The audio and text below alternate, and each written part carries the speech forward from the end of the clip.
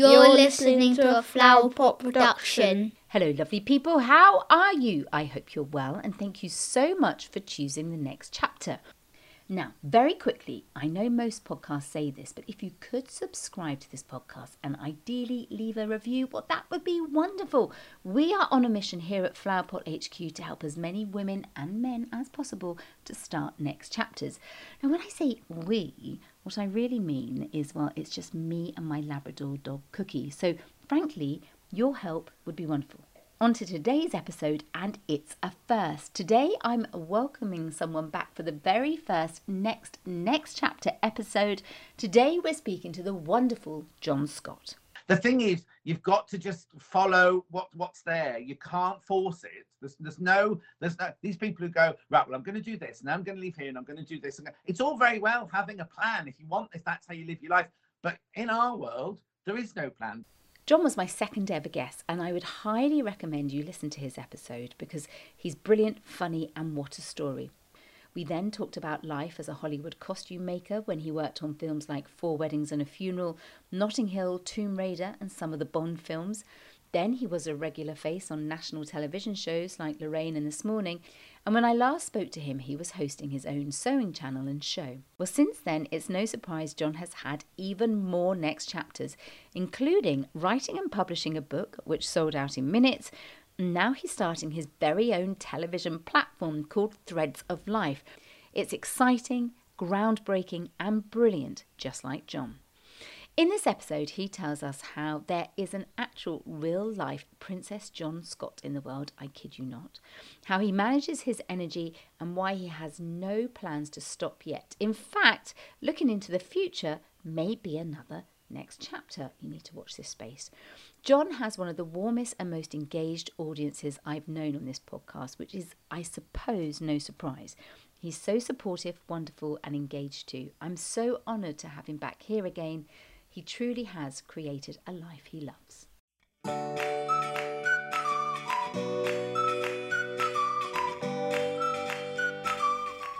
Hello and welcome to the next chapter by Ellie Barker. The idea behind this podcast is that as I start my next chapter from journalist to author, I speak with some incredible people who've already started their next chapters in the hope it might help you with your next chapter, or at the very least, you'll just enjoy the conversation. So here he is, John Scott. Now look, I can't quite believe I'm saying this because this is another first, John Scott, because not only were you one of my very first guests, so I wouldn't have the next chapter if it wasn't for you. Secondly, this is the first time I've ever done an episode like this, the next chapter. So the fabulous John Scott, thank you so much for joining me. Welcome back to the next chapter. It's my absolute pleasure. I've been looking forward to this for ages. Well, do you know what, John? And I since we've spoken, so you were my second guest, I've done more than 70 conversations now. Wow. And we spoke, so our episode went out on the 5th of February, 2021. So here we are 3 years later. But I have to say that all my next chapter guests are special. They all are. But the ones who were in that very first, because you had nothing to go by, you didn't know that I was going to carry on. You didn't know what I was like. Anything at all. So the ones that were in that very first series, I am forever grateful. So you are particularly special. So I'm so happy that we're doing this today. Thank you very much indeed. Right. So obviously everyone hopefully has listened to the first episode because we're already, so where we are at the story. So I'm going to pretend that we're back in 2021 when we just spoken. So what we I can't even remember that far back. I mean, I think we're still in the edges of lockdown and all sorts of things. Yeah. But also, so we've done that how you'd been a little bit of the clown at school. Then you'd thought about being a teacher. Then you decided you didn't really want to be a teacher. But I bet you would have been a lovely teacher, but you weren't a teacher. Then you did your... Well, I kind of think... I'm sorry, I'm going to interrupt you a lot. Do. I think I still am that's gone full circle. Yes, it is. Because I am teaching about sewing now, and I'm not teaching school children, but I'm still teaching, as it were. Well, this is funny, because this is actually the point I'm going to make, because all these chapters that we talked about in the first episode. So then you went to do your costume course. I think it was in Anglesey. And that was a drama course. Like a school person's drama course, yeah. And is that where you met Anne or somebody and she was a great inspiration to you?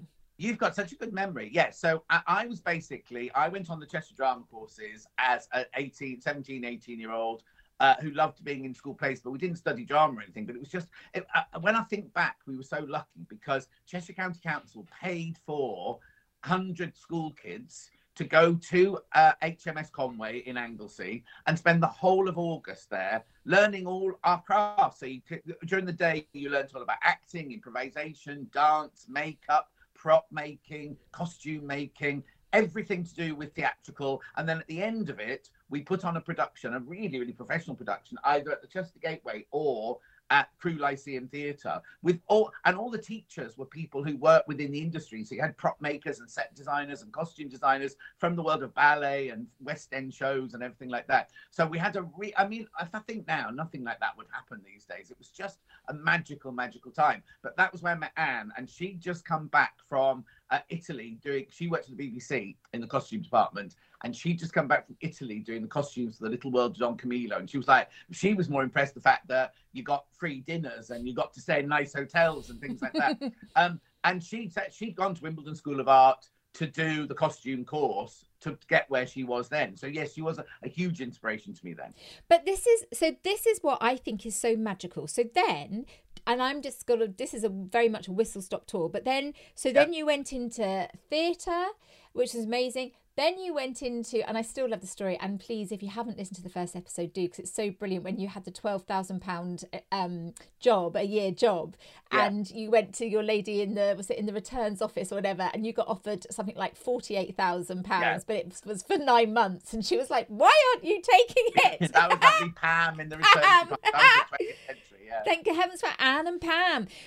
So and that led you, I mean, you worked, I mean, I still am so, I mean, gobsmacked by it, but it was Tomb Raider, Bond films, still can't get, 4 weddings and a funeral, Notting Hill, and you turned down Love Actually in the end. Incredible. Yes, I did, yeah. Then you went on to via, I think it was Granada, and then you went on to This Morning and Lorraine. So live television. So all of this. Then you had your own show with the Sewing Channel. So you've sort of ticked all these boxes. So anyone, as we say, you could say, and I remember us talking about this, you have friends that were sort of retiring to France and, and all this kind of thing. And you absolutely have not done that. So now, since we last spoke, you've written a book and you've launched Threads of Life TV, which I would say, as somebody who's worked in the television industry for 28 years, I've never seen anything quite like what you're doing.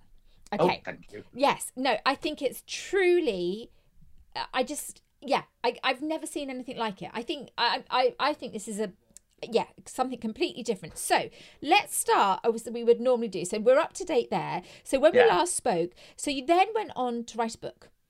Yes. What happened is I was approached by a publisher to do up my own book and everything. I said, that'd be lovely. This is what I'd like to do. And they went, oh no, that won't sell. People won't buy that. We just want you to do John Scott patterns.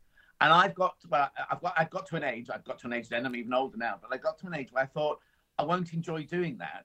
So I'm not going to do it. Good. And I just kind of thought, I don't want to be sitting in my house or my office, whatever, at home, drawing patterns. Because the other thing about, if you go to a bookshop, there are rows and rows and rows of pattern cutting books, and they're out of date.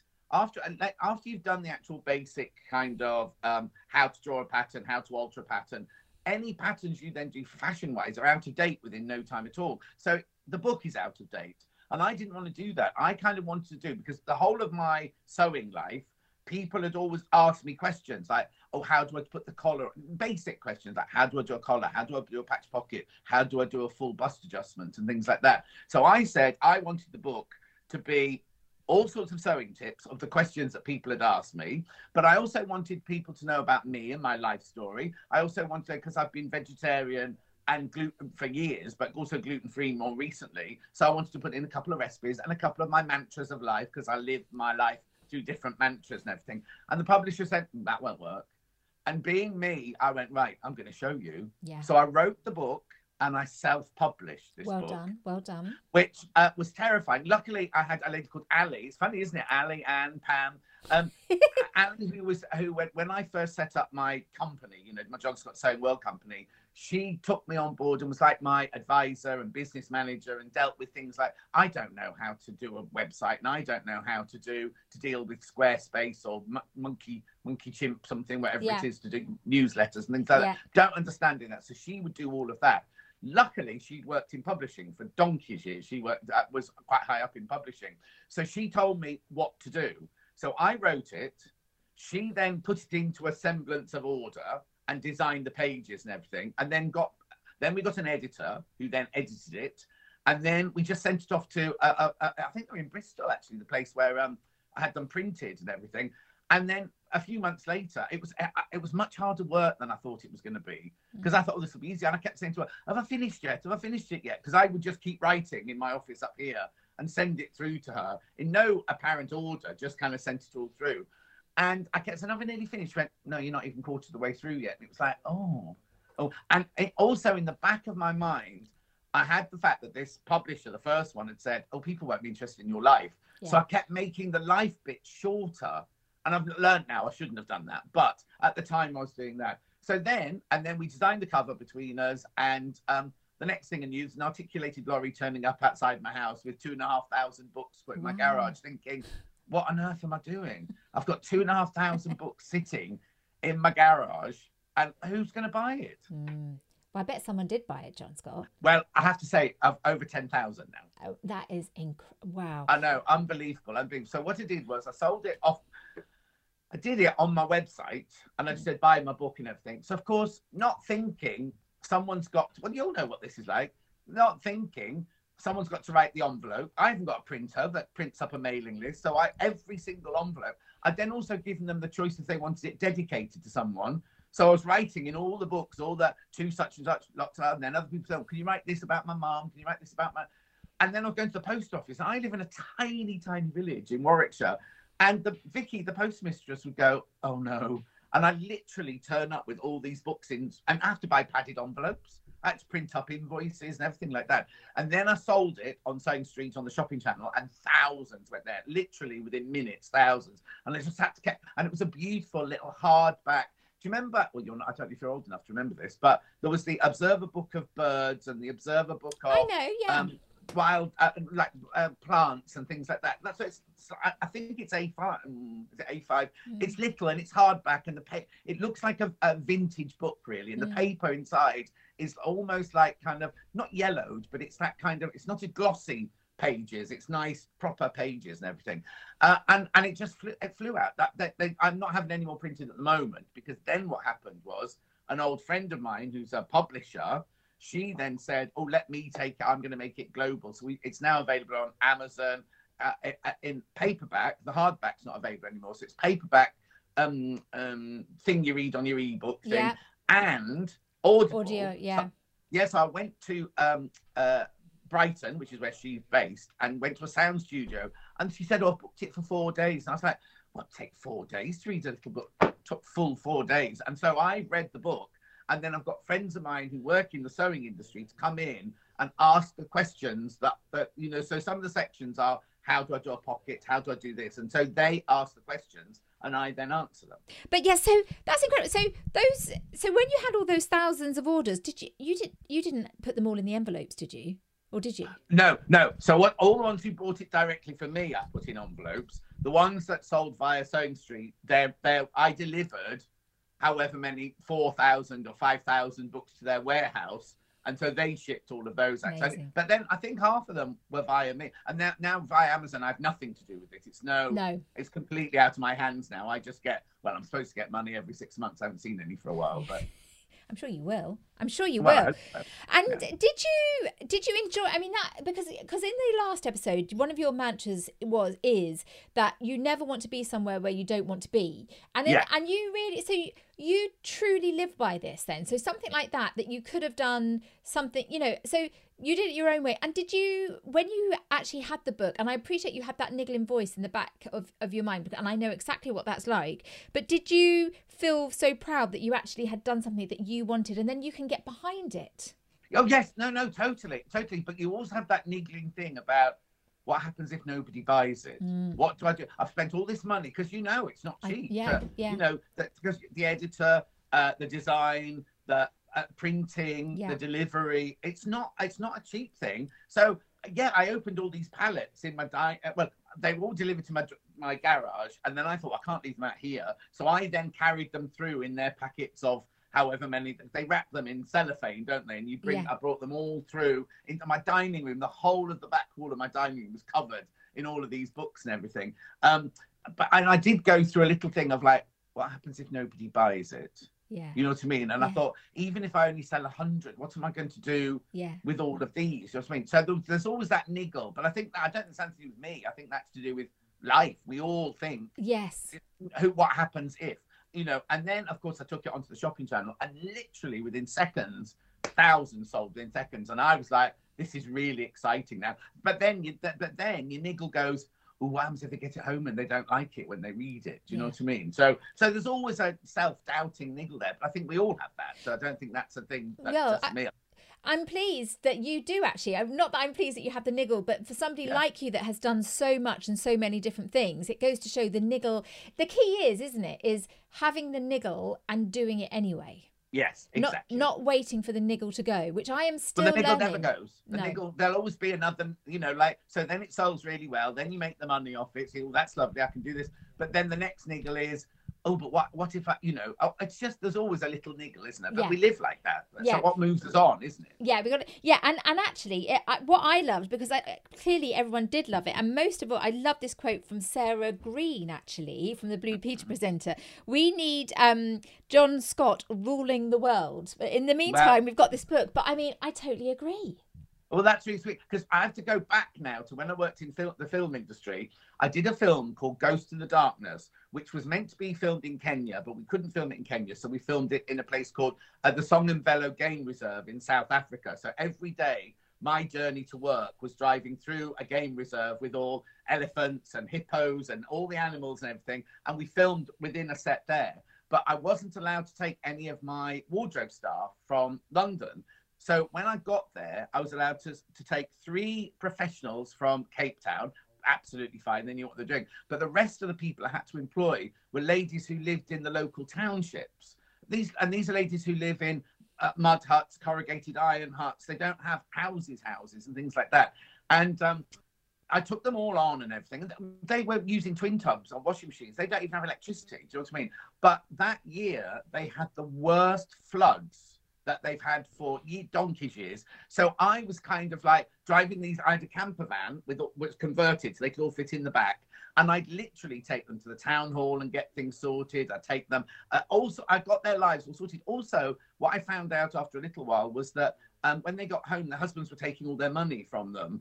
And they were getting nothing. So I then opened them all a post office account. So every Friday on payday, I'd give them 2 pay slips, one to take home to their husbands, and then the other one went into their post office account that their husbands didn't know about. Wow. And this was totally like, not against the rules, but it was just not heard of. And also, I said, you're not getting paid that little amount for all this work. So I paid them. I mean, it wasn't the same as an English wage, but I still paid them more than they should have got. So in a way, and then 2 of my ladies got pregnant during the film, because I was there for a year. Both of them called their babies John Scott. Yeah. Right.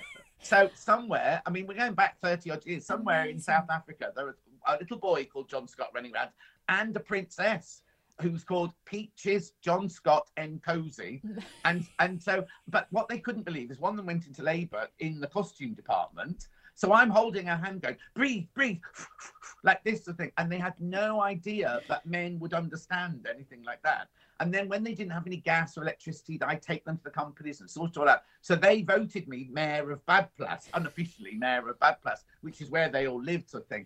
And it was I hated working on the film, but the actual experience of being with all these ladies was just amazing. Yeah, and Princess John Scott. And there's 2 John Scotts. So they're in their 30s now.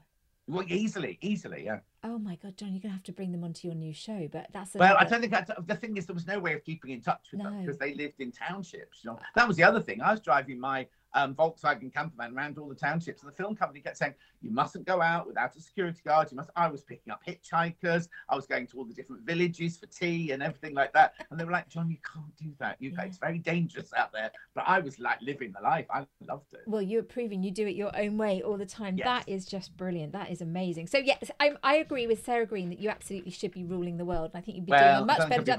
That could be another next chapter, that you as the Prime Minister. But we'll maybe that you have to come back on them. And you do a much better job, should I say? I shouldn't say. Don't get political. Let's not get that. We don't go down that route. This is what happens when I haven't got my structure of my my normal structure. So then Threads of Life TV. So that was the name of the book. So basically, this began on, was that the 5th of February? We launched on the 5th of February. Wow, that's funny, isn't it? Because this really is like, we spoke 3 years later. Isn't that strange? Exactly. Isn't that strange? So can you explain it? Because this is not just you as a TV. This is where I say I've never seen anything like it, because this isn't just you in a show. This is you with everything. Yes. So basically, it goes back to during lockdown. Yeah. I'm now, because I first met you in the middle of lockdown, didn't I? Because you came to my friend Dulcie's house to film her, because she was up for some award. Pride of Britain, because she'd been doing all the how can I forget that? And you nominated her, and it was lovely. That's my television, my day job, and I met you both, and I thought, God, and I knew you, and because I remember you from my days of being a runner. But I still think of you both in the gorgeous Cotswolds, because it was lovely. Yes, because we're in Dulcie's garden. Yeah.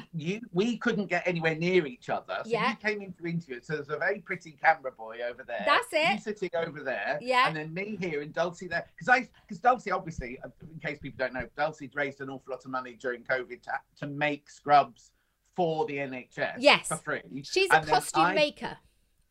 She's a costume supervisor, yeah. And then I had got my ladies to make the bags and everything for them to go in.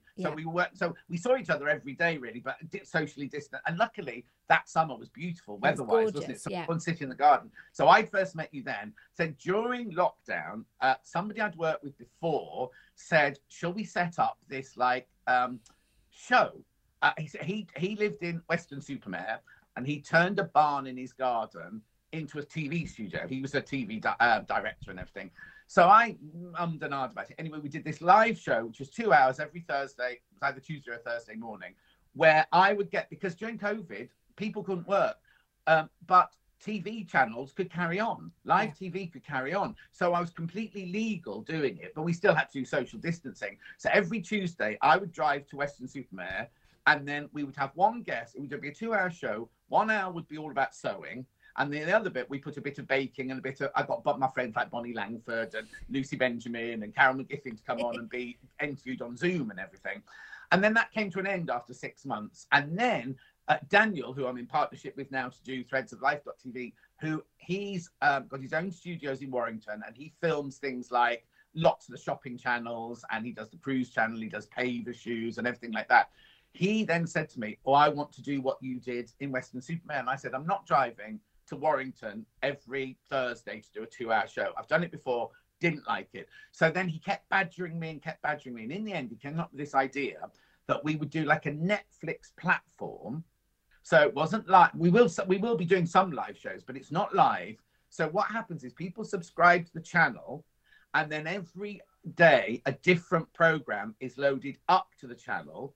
So it's things like sewing, quilting, dressmaking, bag making, but we're also doing things like my brother, who's a doctor, is doing Ask Dr. Mike. We do a thing called Loose Threads, which is a rip-off of Loose Women, where 3 of us sit on a sofa and discuss.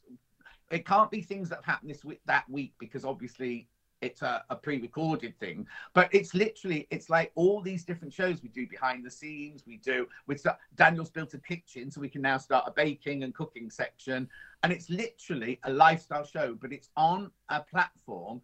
And a lot of my ladies that follow me have issues because they can't sleep at night time and they need something, or they've got husbands that they need to not get away from, but kind of don't have the same interest as them. So the idea is that these ladies and gentlemen can watch any of the shows anytime from anywhere. So there's an app, there's a site, and you can, I never understand this, you can cast it to your telly so you can watch it on your telly and things like that. But it's all from this one threadsoflife.tv website, as it were.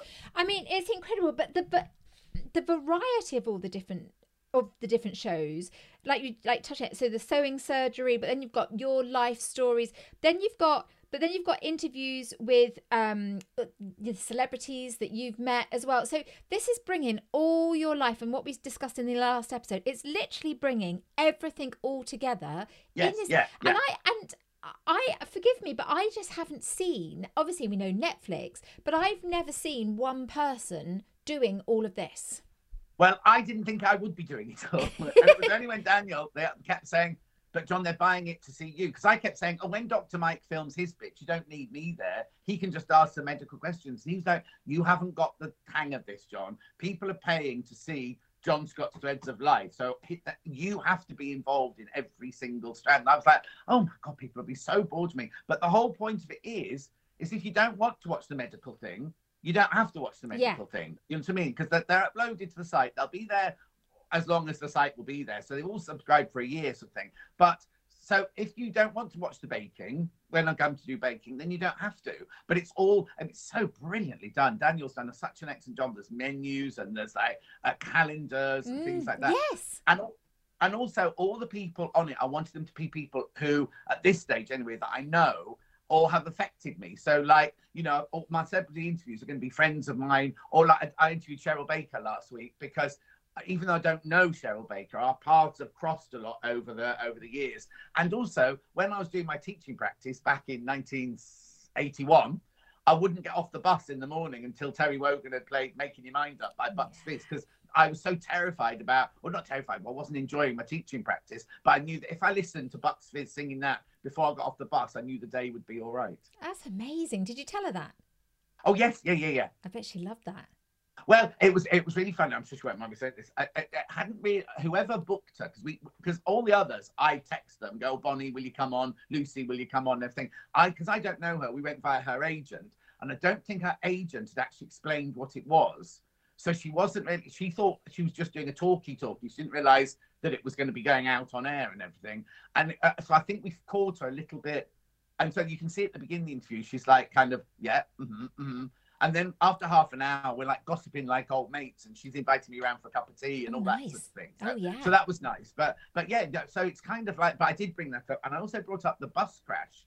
And she got very emotional about that. And I was like, oh, no, nobody said don't mention it or anything. So she was brilliant. She was absolutely brilliant and was very, very honest, which I love, because it's, people can tell if I'm telling a fib or whatever. So like when I'm on shopping telly, if I don't like something, I have to say, well, personally, I don't really like this, which the management hates. But I can't be saying, oh, this is the best thing you're going to buy. Because when you get it home, you're going to go, this is rubbish. John said this was good. Yeah, you know? Well, this is it. And we'll come on to you and your audience in a moment, because I'm fascinated by it. But so going back to here, so it's you and Daniel as such. And and are you doing, because it is so professional, it really, really is.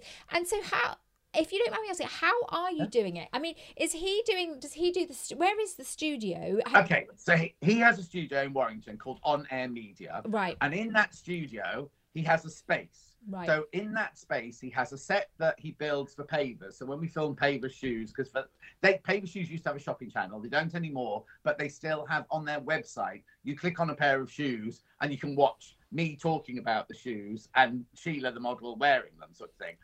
So he does that. He also does a lot of, like, there's a cruise channel that sells big cruises and everything that he does with Derek. So he's got a set for that. So he owns this studio. It's his studio, his company and his studio. So that's where the studio is. So he has built a set for sewing surgery, loose threads, the A-list, John Scott's life story.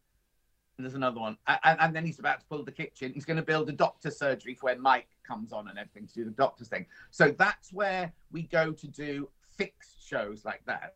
But then we also have Meet the Designer. And the reason this one came about is when a designer comes onto like a shopping channel, we're there to sell. So I can start a story about, oh, did you used to be a nurse? But you can't then carry on chatting about it, because you've got to get back to the sell, because that's what it's all about. So I decided that all the people who see these people every day coming on the show to sell their goods might want to know a bit more about them. So we then go round the country and we interview all these people either in their studios or in their house or whatever. But because of costs, because obviously Daniel and I are paying for it all and everything. Yeah. So what has to happen is we, like the first lot, we went to Brighton. We went to Brighton and we did all the designers that live in and around Brighton. So obviously they won't all go out at the same time. We just filmed all of those. Then this next week we're in Stratford-upon-Avon, luckily where I live. So we'll do all the designers and everything around Stratford-upon-Avon. I'm also doing another strand, which is like friends of mine who have unusual jobs. So like people like my friend Francesca, who works she's kind of changed a bit. She works for, I don't know if I ever told you about the little dolls my lady's made for her. She used to work with children that had been really badly abused and everything. She's now I can't remember the name of her job, but she works in the Old Bailey and places like that. It's very important. So I'm having interviews with friends who do other jobs as well. So when we do that, we go out and about. And when we do the A-list, we've got a set like the Graham Norton show where I'm in the studio and they're on a Zoom call and everything. So it's basically done in Daniel's studio. He does all the technical side. He does all the editing. He does all the filming. He brings the camera people in and everything like that. So he does all of that, and then my contribution is I get all the guests and I obviously do all the talking. Yeah, wow, amazing. And in terms of funding as such, the idea is you would earn a little bit of money with the subscriptions. That's right. The model. The only way you can make money is selling subscriptions. Yeah, that's the only income, unless it gets so popular that somebody then wants to sponsor it. Yeah, do you know what I mean? Yeah. So I'd be quite happy to. Like I don't know if a company came forward and sponsored and make adverts for their I don't know how it would work, but if somebody came forward. So at the moment, the only money that's coming in is through subscriptions. But this is, I think, really, really groundbreaking, because we, as you know, myself and my husband, we work in traditional television and love it for many, many reasons. But you can see how the world is changing, and so I do a mailing list. And I've always used MailChimp, and I've recently switched over to Substack. Now, the idea of that, and I've interviewed Farah Store, who is she's the UK sort of, it's very big in America, and she's heading it here in the UK, and she's old magazine editor herself. But the idea being that gradually, this is the way we're going, because we're not all sitting down watching. We watch the odd show like Masked Singer or Strictly and that kind of thing, but we are choosing our own media. So that means, so on Substack you can have writers who you like. So rather than buy, say for example, the Daily Mail, you might like it because a person writes in it. Well, you can actually just read their writing. So basically, we're customizing all our viewing. So obviously we know Netflix, but I've never heard of one individual doing this in television. So I just think this is incredible, because also you do have such a following that I would imagine that they really do want to see you doing all what you're doing. And there's so much variety. It's not you doing the same thing. The set is different. Like you say, you're traveling. I mean, it's just quite incredible. Is it exhausting, or are you excited by it? Both. Yeah. Both. Because I keep, this is going back to what you said earlier, I keep forgetting that I'm 64 this year, and I still think that can do what I could do when I was 20. So yes, so a month, because I also do my shifts at Sewing Street, I do my shifts at Pavers, and then on top of that, for some mad reason, I decided to do this. So even though we only film for my show 3 days a month, that's all, like today when I finish with you, I've got to confirm all the people we're filming in February, and and in my life story, Daniel's going, I need a picture of this, so I'm going rooting through all my pictures and everything, because obviously not all my pictures from my working life up until recently are proper photographs in a box. They're not online. I can't just click on it and send it to him. I've got to find the photos and so there's an awful lot. And also he's coming up with new ideas all the time. Like this, I woke up this morning to like a 10-page email from him going, oh, should we do a book club? Oh, should we do this? Oh, what about if we do this? Oh, and I'm like, oh, you know what I mean? It's just kind of like, and he's going, so if you read 4 books a month, and I'm like, when am I going to fit reading 4 books a month in here? But it's brilliant because he pushes it along, sort of thing. But it is exhausting because literally I have to drive. So this week, for instance, or last week, because I had to, on the Sunday, I was on the show on Sewing Street. Then I drove up to Warrington. On the Monday morning, I interviewed Cheryl Baker, and I filmed about 3 or 4 promos. Then we did the live launch. So the live launch was, it was very clever the way Daniel did it. We did it on YouTube, Facebook, and on the site. So it meant that the people who'd subscribed could watch it on the site, but people who hadn't subscribed could watch the first bit for free on YouTube and on Facebook. And then after 25 minutes, we went, like, YouTube and Facebook, we're going now. So we then cut them off. So only the people who paid for subscriptions could then see the rest of the launch, as it were. So we had loads of people join going, oh, I'm missing out on something here. But so then I drove back. I did the launch, drove back from Warrington, thought I had the next day off. But one of the other presenters on Stone Street was in the hospital with a small child. And so I had to then cover her shift the next day. So I was back at Stone Street. And when I do a Stone Street day, I have to get up at 4:30 in the morning, because I get up at 4:30, leave at 5:30, get to the studios for 6, because that's in Redditch, not far from me. 2 hours prep. Then I do 5 hours of talking on air, selling. Then I finish that. Then we have to have a prep meeting for the next day. And then I eventually come home. So and then we then do the location thing. So when we did Brighton, we went to Brighton for 4 days. So you're away from home again. And you literally, and I think people think, oh, all you do is sit and talk. But actually, you'll know this, it's exhausting. Yes. Because when you interview somebody, you can't just sit there and like let it waft over. You've got to concentrate on what they're saying and what's going to be said next. And then you've got a Daniel in your ear going, oh, you've still got another 15 minutes, or you've got to wind it up now, or don't say that, John, because it's, we don't want that in the interview and things like that. So it's kind of like a full-on thing. Yeah. I mean, I'm interviewing you, John Scott. I could tell you. I mean, very difficult. Exactly. I'm going to go for a lie down after this one. I'm going to tell you. But no, I mean, that's what I was going to ask you in terms of energy, because you do have so much energy and you put so much of yourself out there. And I know what that's the point, isn't it? It's that getting up at 4:30. I also know what that's like, and that is exhausting. It really is. And often you don't sleep the night before because you're aware that you're going. So it's not even just getting up at 4:30. No. But then because you give so much. So how? And obviously I do follow you a lot, and I know you have your lovely holidays and you do have time off. But how do you do it? How do you preserve your energy? Because I also know as well that from speaking before, you're very good at saying no. I am now. Never used to be. I never used to be. Like, this is going to sound really like naff now, but I think it's a gift. I don't do anything. I mean, I have to, now I'm older. There was a time when I could work all day, party all night, and then have a shower and go back into work. And there's no way I could do that now. But I do think it's a bit of a gift, because I don't know where it comes from. I can be feeling really, really tired and miserable driving into work. But as soon as you get into the studio, and as soon as you get that 5, 4, 3, like that, and then suddenly you're on, and you're like, and then 5 hours flies by, you know what I mean? Or interviewing people, I'm exhausted afterwards. And by the time I get home, about 5:30 in the afternoon, I'm like this kind of, not dozing. I try not to sleep in the afternoon, but it's kind of like, that's like my late evening is half. And I just do sensible things, like I eat at 5:30. I don't eat any later than 5:30 because I know I've got to be in bed by 8:30.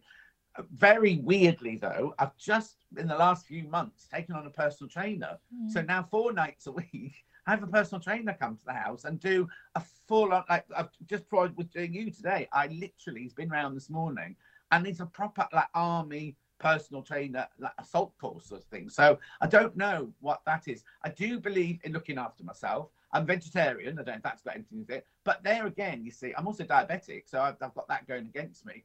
But I also love a cake and a coffee in the afternoon. That's my treat when I get home from the studios. So I have one treat. But I also take collagen every morning. And I don't know if that's got anything to do with energy. And I also take HRT. Do you really? Yep. And I'm quite happy to say about it. And in fact, the doctor that I see about it, I go privately, he's coming on my show I'm going to interview him all about the male menopause, because there is such a thing as a male menopause. Not like a lady's. I'm not saying it's anywhere near, but most men don't understand, and they get to like in their mid-50s and go, oh, well, I'm tired, I'm old, and they don't need to be like that. They don't need.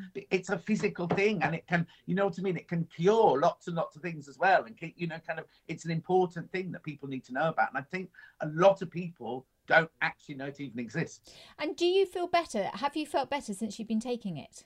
Yes, and I'll tell you what's different is I ran out at the end of last year. And what it is, it's a lot of people go, oh, hormone, that's all about the bedroom. nothing to do with that. It was that my mind was kind of getting fuzzy. I wasn't and people always know me because my memory is fantastic. Not when I was doing O levels and A levels, because I was rubbish at those, but my people's faces and people, like I can go out with Dulcie and she'll go, how can you remember that person's name? And also I can be on air and one of my ladies will message in, I'll go, oh, June, how's your husband? Or, and I remember all this stuff. It's, like I say, it's a gift. I don't work on it. So it's kind of, that was going. I was getting hot sweats at night time, wasn't sleeping properly and everything like that. So I went back, that's why I went to him originally. Then like the end of last year, I ran out and didn't have any for 2 months. And boy, could I tell the difference in that 2 months. That's interesting, isn't it? That's really, it's fascinating. That's like a whole nother episode, I think. Well, yeah, but what it is people are going, well, why are you doing that on your show? Because most of my viewers are obviously ladies of a certain age. And their husbands will be going through this and none of them will have any, I mean, some of them won't want to know about it. Some of them will be like, oh, I don't need hormone, whatever. But if it gives you this energy and this verve for life, then it's kind of obviously worth it. Well, of course it is. And do you think as well, though, John, when you were saying earlier about when you drive into work, because I actually know that feeling as well, and you're thinking, oh, I don't know how I'm going to do this. And then that I always think that's a magic moment when they're counting down to you. And I always think, I don't want to do this. I don't want to do this. And then I think, okay, I'm going to do it. And then you do it. And then you think, oh my God, I just want to do that straight away again. It's just a thrill. It's wonderful. And do you not think as well, this is what the Next Chapter podcast is all about, that you have created a life you love. So going back to what you said earlier, you don't do things that you don't want to do as such. No.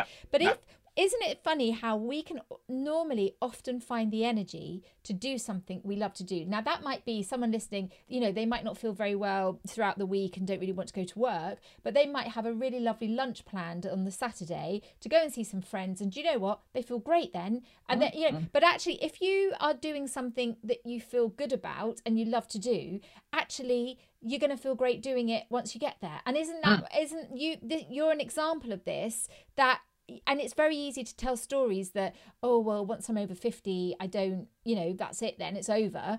But it's just so not. It's just beginning. No. And also, I don't want people to think I'm like this all the time. My downtime, like, I love nothing. I mean, I'll give myself all day at work and all. Like, if we do Festival of Quilts, I have queues of like hundreds of ladies waiting for a hug and everything. And I'll give them all the time of day. And I love it. It's not a chore. I absolutely love it. But when I come home, I love to shut that door downstairs and just shut the whole world out. And then I'll sit and I'll watch my Masked Singer or my Great British Menu or my Naked Attraction or something like that. And that's my time. That's me doing that. Yeah. But then I'll come upstairs and I'll be back on the computer sorting out what's going to happen next, everything like that. But so I'm not high energy all the time. In fact, sometimes when I meet some new people and like friends or anything, and they're like, oh, I thought you'd be a bit more interested than that, because I'm not that high energy performer all the time. No. I think that's quite important. Yeah, absolutely. Burn you out. Yeah, and is that the same like when you go on holiday with friends and that? Can you be quite quiet on holiday? Oh, nothing, because I go on holiday with my family, with Mike and Julie and the kids and everyone. Well, they're not kids anymore, they're all grown up. But I can quite happily lie on a beach all day and not speak to anybody. I have to have my nice lunch in the middle and my nice dinner, but I can quite happily just sit and not talk. I don't have to read. I don't have to have music on or anything. I can just lie on a beach and just let my brain kind of empty out or get rid of all of the whatever's angst is in there to get it out. So to speak. Yeah, I do love it, because in the last podcast you spoke about Mike and that you said that he was like the favourite brother, and he was a doctor. But actually, look, it's so brilliant, and he's on your show, and you're at that. It's just I love. And he loves it. He absolutely loves it. Yeah, it's really good. But it's interesting because I recently turned 50, and and also I recently interviewed somebody again in my day job called Arthur, who had just turned 100, and I had never met a 100-year-old like him. As in, I've met people who have turned 100 and they're doing all lovely. But if you thought he was 80, you think, wow, he looks good for 80. But he was actually 100. He lived on his own. He's living life. He was going out dancing that night. Just absolutely loved life. And I was really shocked when I turned 50. And I'm going to sort of write about it with my own work, because honestly, John, I had more head tilts. It was like, I would say, like, it's like you've got a terrible disease. I mean, aging, we all know we are going to die, so you could argue it, but the truth is, I didn't feel like it at all, but I was really shocked about the language. Like, oh, Ellie, we're sorry. And really? Oh, wow. Oh, no. You know, and I was like, I just didn't get it. I didn't get it because I just think actually this is a great age because, and lots of people I see in their 50s and 60s to me are like really doing well. Like this is a really lovely time in life. And I just think we can just tell us, oh, it's too late, and oh, it's, or you can say, look, it's just beginning. And look at Arthur, like he wishes he was 90 again. So, Yes. you know, it's like, it's all about perspective. And clearly you've exactly got that. And you're not going to stop, are you? You're going to just keep going. No, not at all. Not at all. Not until I have to, sort of thing. But it's because if you think about it, I go, like, if I'm having an adult, I go, because I still think in my brain that I'm in my late 20s and I'm whatever. Then I catch a glimpse of myself in the mirror and I just see my old dad in the mirror. Oh, you look lovely. Oh, thank you. You But what you forget is most people, I mean, this doesn't happen to everyone, but most people in my family have died in their 90s. Right. So I've still got, in theory, 25, 30 years left to go. Do you know what I mean? It's not like, oh, I'm 64 now. So obviously none of us know what's going to happen, but it's really, really, I don't know if I told you this last time, but all my life, I've always thought in my brain that, because this is one of the career paths I want to go down, I want to be the new Doris Stokes, I want to be a psychic. But yes, you said that in the last, I was going to ask you that because you did say that in the last podcast. In my brain, I've always thought I'm going to die at 72 and I'm going to die on stage. Right. And in this vision, there's this big red, you know, like rock opera house curtains with the gold sequins on and everything. And I always remember going with my friend Bonnie to see La Cage aux Folles, and it starts with red curtains, and I'm like, oh my god. Anyway, so I've always thought that I'm going to die when I'm 72. So I had this plan that when I was 70, I was going to spend all my money and I was going to live a really, like, kind of, what's the word I'm looking for? Like a full life sort of thing, and be really naughty and do things I shouldn't do. And then I was talking to, I see a clairvoyant once every 3 or 4 years sort of thing. And she said, oh, gosh, you're going to be very old when you die. And I was like, no, I'm going to die when I'm 72. And she went, no, you're not. That was a past life. And I carried this thing. Now, I know some people don't believe this. I was a Victorian music hall show person who died on stage. So I've carried that memory. And I went, it's just as well you've told me this, because I was planning on spending all my money before I was 72. And I said, then imagine if I lived for another 20 years and have no money. So she said, don't spend all your money. No. Don't spend all your money because you're going to be around a long time. So I'm going to be like your Arthur, I think. I think so. I think so. And also, John, I'm just going to book you now for your 72nd birthday or 73rd birthday. You'll be on your 3 millionth next chapter by then. But just so you know, and I don't want you letting me down. Thank you very much. Okay, all right. But I think you'll be at 122 more like it. But as long as I'm healthy. Yes. My one fear in life is, and I know you can't stop it, but I don't want to be poorly. I don't want to be in pain. I don't want to be dribble. I mean, we're all going to dribble now, but you know what I mean? It's kind of like, and we always laugh, and I would say, I'm going to be that old man in the old people's home who sits in the corner in a dirty old Mac shouting out obscenities to everybody and, you know, kind of like loving life and everything. But I don't want, what I don't want is I want to be a burden, and I don't want to be hurting. Do you know what I mean? Yeah. Well, you're doing, look at this, I mean, like you say, you can't control it, but you're doing everything you can. And I just think the zest of life, I mean, that's what I saw with Arthur, and you know, he fought in the D-Day landings, and he got shot. So he, you know, he's had suffering, and he's still got shrapnel in his chest. So you know, anyway, that's another thing. So moving back to what we're saying, so I know from experience as well, because I mean, your episode that you of my 70 odd episodes is still the most listened to episode on my podcast. And I know your audience are so engaged, and I've been lucky enough that a couple of them have come with me, and I know how loyal they are. They've read all my books, they listen to my podcast, a lady especially called Sylvia Carwell, Davinian Knight, they come to mind, but just amazing.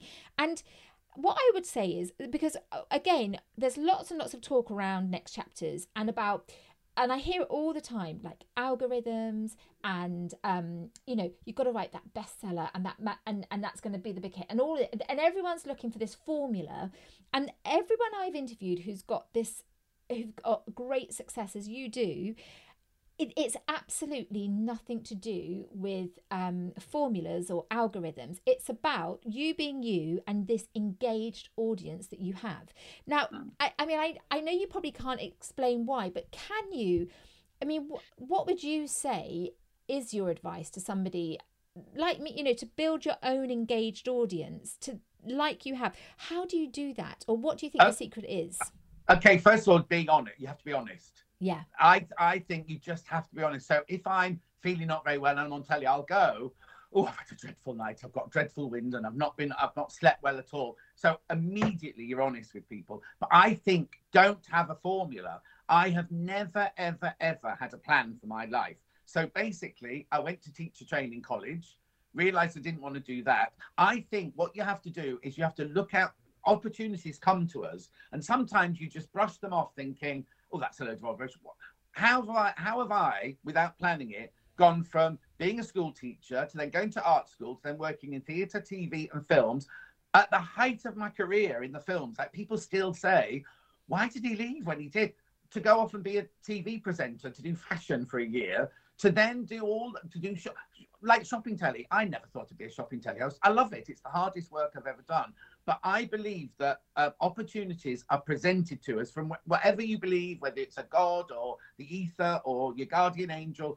I think the opportunities, they come for a reason, and you have to choose to do that. So when I left the film industry, I was earning a fortune, and then I went to do a job that I've never ever. Well, it's like Pam, first of all, the first job going from a normal job to going freelance, then going from films to doing, I might have been rubbish at presenting TV. Do you know what I mean? It kind of like, but you have to give it a go. You have to, the opportunity's there, run towards it. If your gut says no, don't do it. And also the thing we all do is when something comes up, when a dilemma comes up, we spend so many angsty days going, oh, should I do this? Should I do that? Should I do that? As soon as you made the decision, you feel better. Yeah. And my other mantra is no decision is the wrong decision. So the decision you make, follow your gut, it's not the wrong decision. Even if it leads you to a dead end and you have to come back and go back round, it's taught you a lesson to come back and go back round and carry on to the next one. And you really did. I mean, to turn down Love Actually, because you were due to go there, but you're working with This Morning, I think, weren't you? So you were going down that route. I mean, that was an amazing thing to do, but look at where this has all taken you. And also, obviously, what you're doing, and you've created this world now, and, you know, joking aside, but, you know, if you're going to live to 122, you can keep going. And maybe with the film industry, you wouldn't have been able to keep going. And this is the point. That was one thing. When I used to have, so when we're on a film, we would hire a room in a costume hire company called Angels in London. And they had a floor where all the designers would rent a space. You could base yourself there.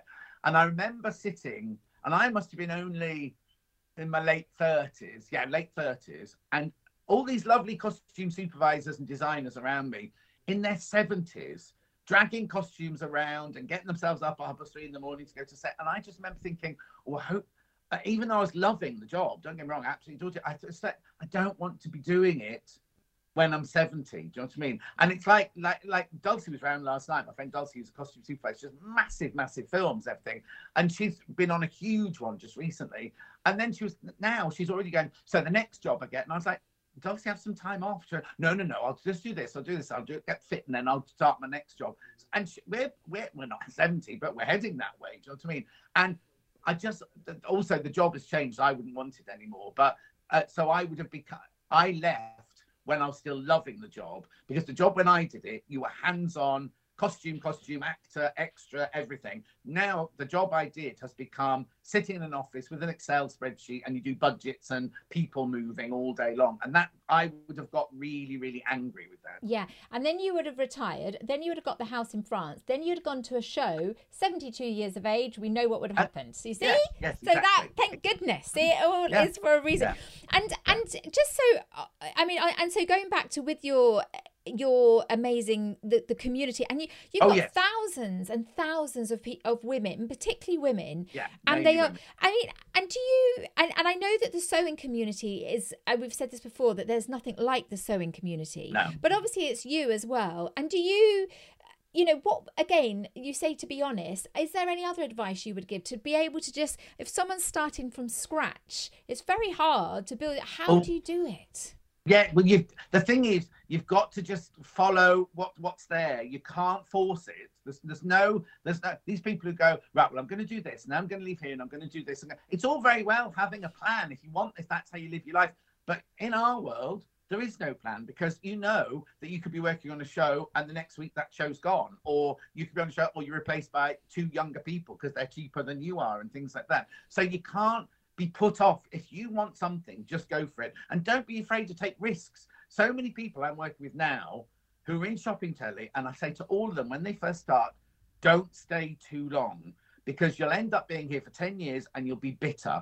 All the people who've been there for 10 years who can't now go anywhere else because they've hit that, what's it called, glass ceiling, there's nowhere else for them to go, and they're going, oh, we should have done that, we should have done this. Don't be frightened to take risks, because you're not going to get anything unless you take a risk.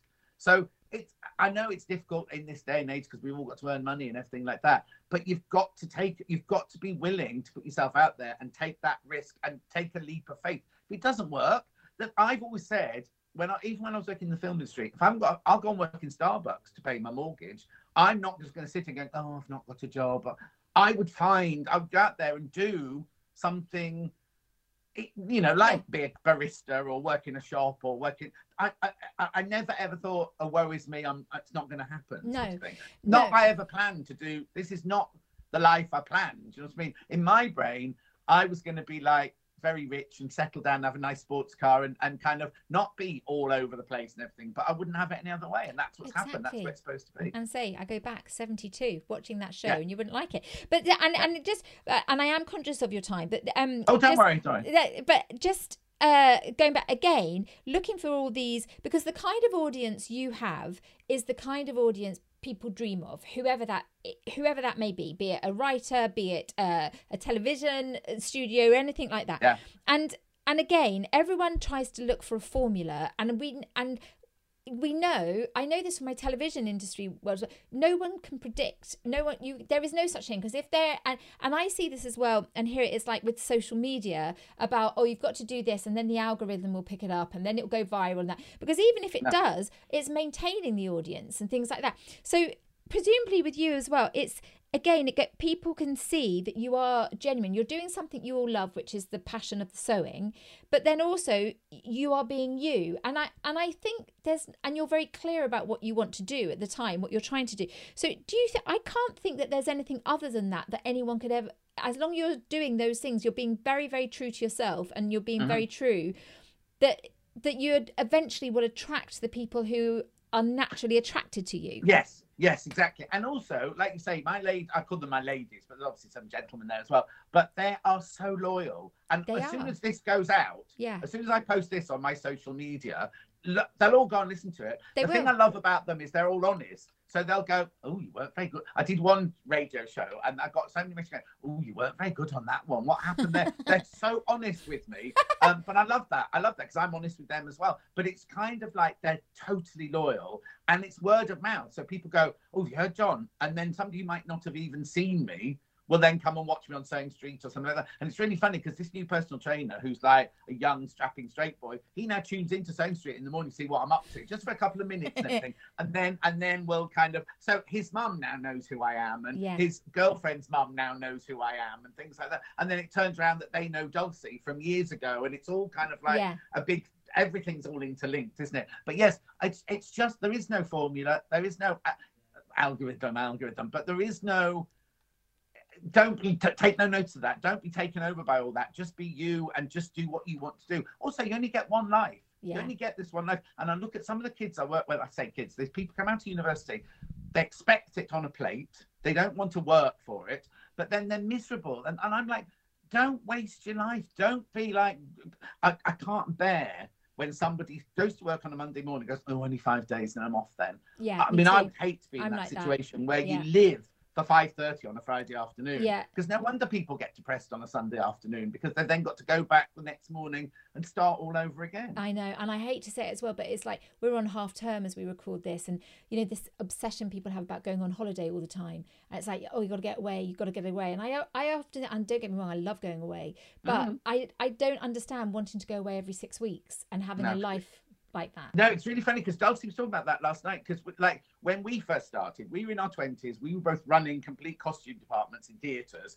I don't know, and our work ethic was, you worked. And she said she'll be on a film and people go, oh, I need to have a 2-week holiday, I need to take 2 weeks off here. And like, if she hasn't had a holiday the whole time she's been on this latest film, she's been on it for 2 years. So you don't take a holiday, but people expect to go. And then she said, one of them was talking about, oh, my BMW this, my BMW that. And Dulcie was like, you're 24 years old. Get a grip of yourself. Yes, it's all very well, but have a reality check, girl. Do you know what I mean? It's kind of like, be real. You've got to be real about it, you know. Yeah, you absolutely do. While I've got you here, John, because I asked you Yeah. this last time, if anyone's listened to this now, and this is changing slightly, but going back to the age thing, and you know, if anyone's listening to it and they are just feeling a bit, you know, a bit flat, as in women, and I'm talking about clothes now, and how you and you turn out very well in the world, and I know we've discussed this You before. can only see the top half of me. Yeah, I know you say that. I I was going to say, what is on the bottom? Who knows?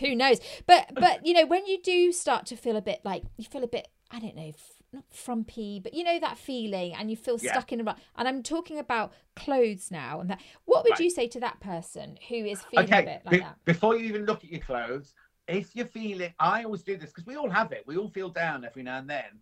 I wallow in it for 24 hours. I give myself 24 hours. So it happened the other day, and I believe in the moon and the stars affect us and everything. But about 3 days ago, I was on my own at home, and I quite was enjoying that.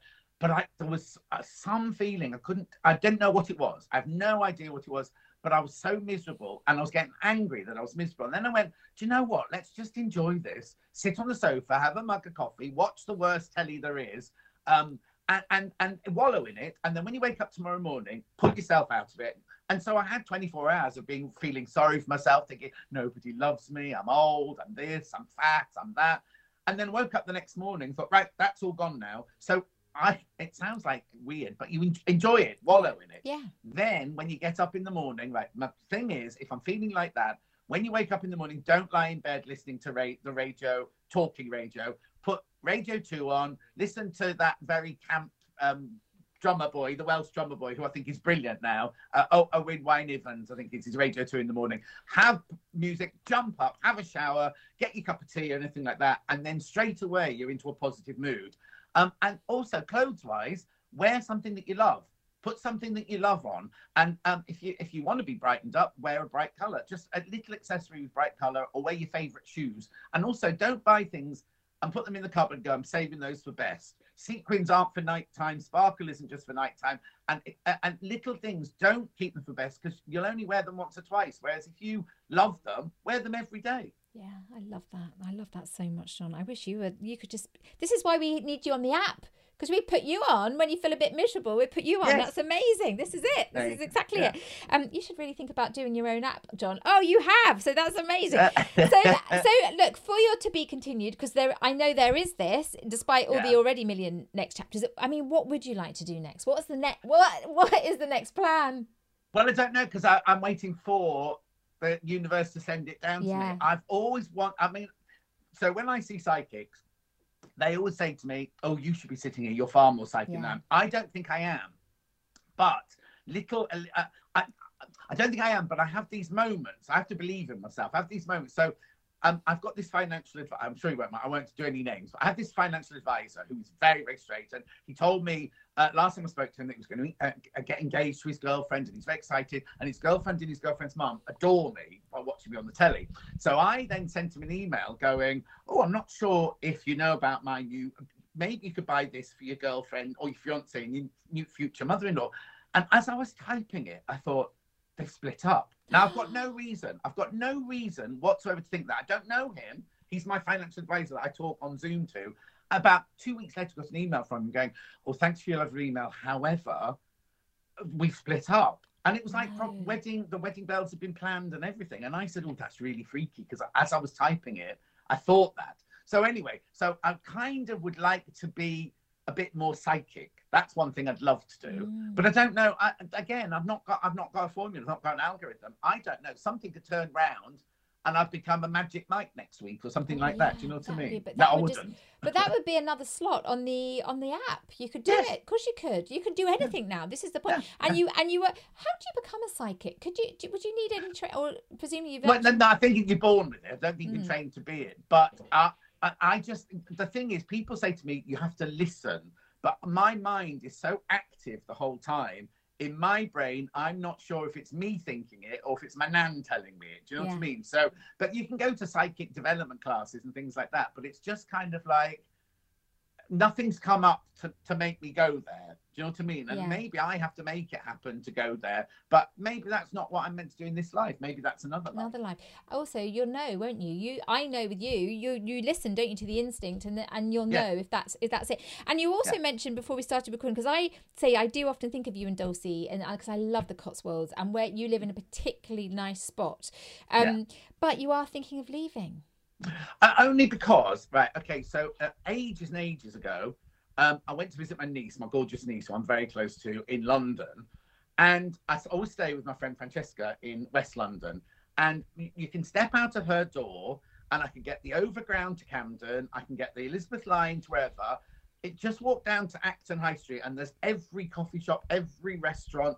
There's life. What I love is walking along a street and you can be passed by 20 people. And those 20 people can be from 20 different nations. They can be of any sort of, I don't get into them, they, him, her, all that thing, but they can be anything they want to be. They could be your future lover. They could be somebody who's going to murder you. They could be anybody passing you by of colour all the time. And where I live, beautiful it is at the moment, I have to get in my car to go to the supermarket. I have to get in my car to go to the shops. I have to get in my car to go anywhere.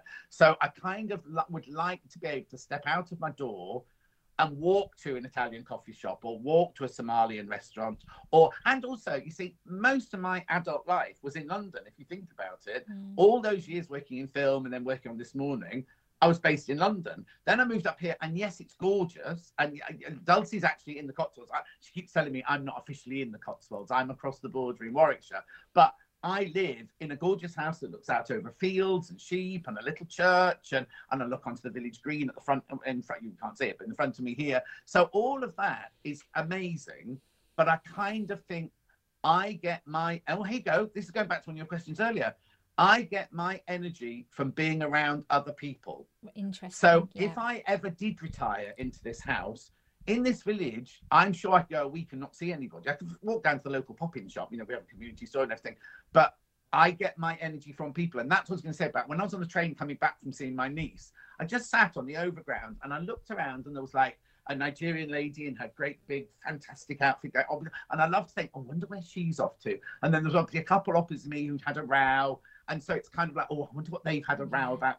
And then all these different people you kind of look at, and you just kind of, and the theatre as well, because obviously my friend Francesca and I go to the theatre a lot, and it's kind of just, I've got the RSC, but I haven't got anything else here. And I don't want to be I don't want to be Arthur with no energy. I don't want to be Arthur sitting in this house thinking, and by then they'll have built on every field and every bit of green. I'll have been built around by then. And I won't see people to get energy. And I know that's selfish, but I get my energy from other people. I don't have to talk to them anything. I just need that frisson with other people. How exciting. Where would you go in London? Oh, West London. I'd definitely go to West London. I couldn't afford to live in Chiswick. So I'd go to Acton because Acton's still earthy. And it's got all the trains, and you can, and also if I lived in London, I'd have a bus pass now. I haven't got a bus pass strapped to my neighbour because I'm not old enough here, but I would have in London, you know what I mean? But it would just be the thing of being able, it's there to do if I want to do. So I could have a bus pass, I could get on whatever number bus it is and go to a museum, or I could go, and then I wouldn't even have to speak to anybody, but I'd just be in a building with buzzy people around me. Do you know what I mean? Of course you would be. Would Dulcie go as well? See, that's because I know it's really funny you say that, because Dulcie's always said she would never be back. And then last night she said something about, because if I move back to London, I was like, oh. So maybe she and I'll move back to London together. She won't want to live in Acton, though. That's the problem. Well, I hope you live near each other, because I do love you two living so close to each other. Oh, yeah. And that's the universe. Not that I've seen her much for 2 years. But, you know, she's been so busy. Well, but this is the universe talking again, isn't it? It is. Yeah. So just very finally, so going back there. So now, if somebody is listening to this, John, and they're basically, there's no excuses there, because you have done everything. You have kind of created everything yourself. Yes, opportunities have come to you, but that's only because you've been out there in the first place. So, and I am a strong believer in the universe, and I do believe that the universe rewards action, and you kind of have to take the action first often the time. So if someone's listened to this, is thinking, do you know what, I need some of this energy, and if I need a life that's going to give me this energy, but they are feeling so stuck and they've got nowhere, they kind of think, I kind of like this area, I like interiors, I like fashion, I like hair, or whatever, but I just don't know what to do next, and how can I make a living or anything like that. What would you say to that person? Okay, now this is going to sound really a weird way to go around it. When we were in lockdown, every Sunday evening, I would do a sew-along. So when we were making the scrubs bags, I would do a sew-along how to make the scrubs bags. So it's for visual learners. Then after that, we made all the thousands of masks. And then we made the scrubs hats. Then we made dolls for Francesca's charity. And we carried on doing that. And then all that sewing stopped. I now, every Sunday afternoon at 4:00, do a completely free Facebook Live, right? And we talk about everything and anything. So people can come in, like June, for instance. June, who'll be watching this. June will definitely watch. She's had the worst year. She's had just such a... And I'm not going to go into it because it's not my place to talk about what's happened to her. But she comes in on a Sunday and there's all like-minded people. We don't necessarily talk about sewing. We talk about life. We talk about television programs. We talk about naughtiness. We talk about the news. We talk about anything like that. But it gives people energy. And I've often tried to say... I think we should stop this now because there's no. And the amount of people go, you're the only person I speak to on. This is the only communication I have. So, and people go, oh, you give up all your time, you work so hard. I actually get as much out of it as they do. But if you're sitting at home now thinking, I don't know what to do, just open your eyes. Just if you love hair, read about it. Go and work. Go and volunteer in a hairdressing shop, or go and just. Make steps, baby steps to start with, because you're not going to go from zero to what's that saying? Yeah. Zero to whatever in one step. It's taken me 64 years to get where I am. Do you know what I mean? And people go, oh, John, you've had such a magnificent life. Yes, I have, but I've worked hard. And don't get me wrong, I've sacrificed. You know, when you're working on a film, you have no social, like what Dulcie had for 2 years. You don't have any social life. You give over your whole life to it. So it has been baby steps, just moving. And yes, people go, oh, you're so lucky because it's just fallen in your lap. But actually, the things come along and I've made it into what I want to make it in. So just give it a go. Because if it's wrong, you'll know it's wrong and you can move on to your next thing. Because there's nothing worse. My mum used to say, I don't want to go to my grave going, I wish I'd done that. Because imagine if you love hair, if you love fashion now, and you work in a bank and you think, oh no, I've got to pay my rent, and you don't go and do it. Get to 65, you'll go, what would have happened? Yeah. What would have happened? Like, what would have happened if you hadn't worked at ITV? Yeah. What would have happened if you hadn't come to, well, this, right? Yeah. So I met you through something. I nominated Dulcie for an award. I didn't know you. Well, we'd met. I didn't know you at the time. You turn up. Now it's like Dulcie was saying yesterday, how much she loves you. And she says, it's really lovely that you and I have now got a relationship from her. Yeah. And she didn't win, by the way, everyone. She didn't win. I know. She's a winner in my eyes. Yes, exactly. But do you know what I mean? It's like that.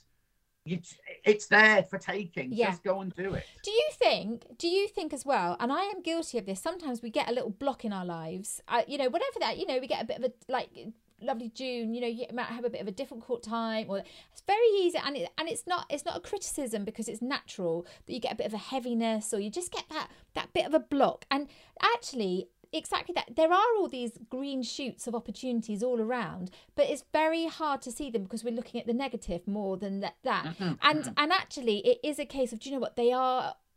It's like kind of picking yourself up, a bit like you're saying, on that you wallow in it, and then you put on your Radio 2, and then you see, right, I'm not going to go where the negative is, I'm actually going to look at that, and life starts to become sunny again. Yes, going back to June again, I mean, like, it was devastating what happened to her. And just little things, like I just sent her a little bunch of flowers, right? Nothing expensive, nothing over the top or anything. And I didn't know her favourite were white flowers or anything. And just that little thing, and she'll never get over what's happened because it's just traumatic. But I can see every day that she's taking baby steps to become, yes, she'll have a day when she wallows. Yes, she'll have a day when she's upset. But with her friends and her community and everything like that, she can take those baby steps to become... And like, she lives on the seaside, so if it's a sunny day and the wind's blowing and she can look out to sea, that will make her happy for just even if it's only a few minutes each day. Like we always say, look up when you go for a walk. Look up, look at the gorgeous. Well, there's no leaves there now, but look up at the trees, look at the sky, look at the people around you, listen to the noises around you. They can all instill something inside you. Well, you instill so much inside. You make us all excited, very happy. John Scott, I am already inviting you back for many, many more next chapters, up until you're the age of 122 at least. Oh, don't. Thank you so much. You're amazing. And just thank you for being so wonderful. My absolute pleasure. I've loved it. Thank you. So there you are. Well, firstly, I hope you wonderful fans of his who are listening, well, I hope you do think he did a good job, because I do. And also, well, we'd like to send our love to June, also here from the Next Chapter community. June, we really are thinking of you and hope you're okay. So what next? Well, I love so much of this conversation, but most of all, I love that if you're feeling a bit miserable, well, just allow yourself to feel miserable. Then the next day, put on some nice music and off we go. John is such an inspiration for brushing yourself off and carrying on. And I suppose that's the message, isn't it? We just have to keep doing this and look at what he's done. He has created his own wonderful world with wonderful people, and he's an example to us all. So, to see more of Threads of Life TV, the link is in the show notes, and I really suggest you follow him on Instagram for all the joy, colour and wonderfulness he brings. To learn more about me and my books, I'm at elliebarkerwrites.com. I would love to hear from you, even if it's just to know how you think John did. So, well, happy next chapters, gorgeous people. Remember, let yourself feel a bit miserable. It's okay, as long as tomorrow we get up and we do it all again. I know you can do it, and John does too. Speak soon.